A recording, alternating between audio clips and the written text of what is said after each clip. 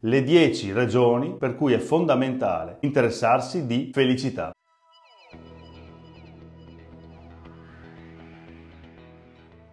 Chiunque si interessi alla propria felicità ha un'opportunità immensa, quella di scoprire moltissimo su di sé e sui propri bisogni. I bisogni si manifestano in diversi ambiti. Primo fra tutti, il comportamento. Pensiamo a Baby che in Balli Proibiti chiede a Patrick Swayze di insegnargli il ballo proibito. Altre volte il bisogno si manifesta a livello razionale. Mia figlia, che si sveglia una notte con una domanda importantissima e mi chiede: perché la maestra esige silenzio mentre disegniamo?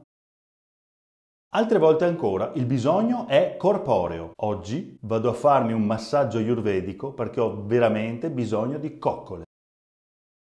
Indagare la felicità permette di scoprire che molte delle scelte che attuiamo quotidianamente sono frutto del cervello non cosciente.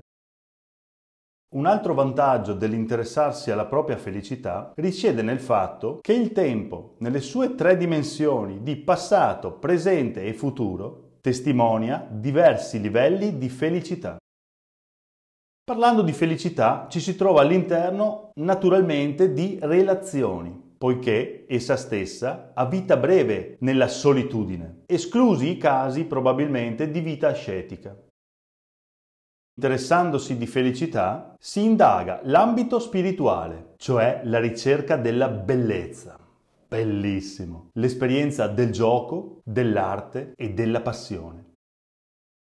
È coinvolta persino la dimensione del sacro, il bambino che guarda negli occhi sua madre dicendo: tu non muori mamma, vero?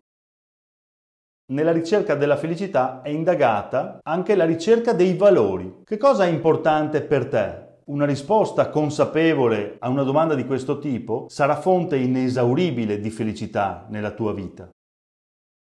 Ed infine la ricerca della verità. Le storie che mi racconto sono vere, basate su verità, oppure costruite ad hoc per farmi sentire tranquillo? Come avrai potuto sicuramente intuire dai 10 punti che ti ho elencato, indagare la felicità significa veramente occuparsi di se stessi, occuparsi di una componente essenziale della vita di ogni giorno, che determina la qualità di vita personale e quella delle persone che amiamo o che vivono intorno a noi.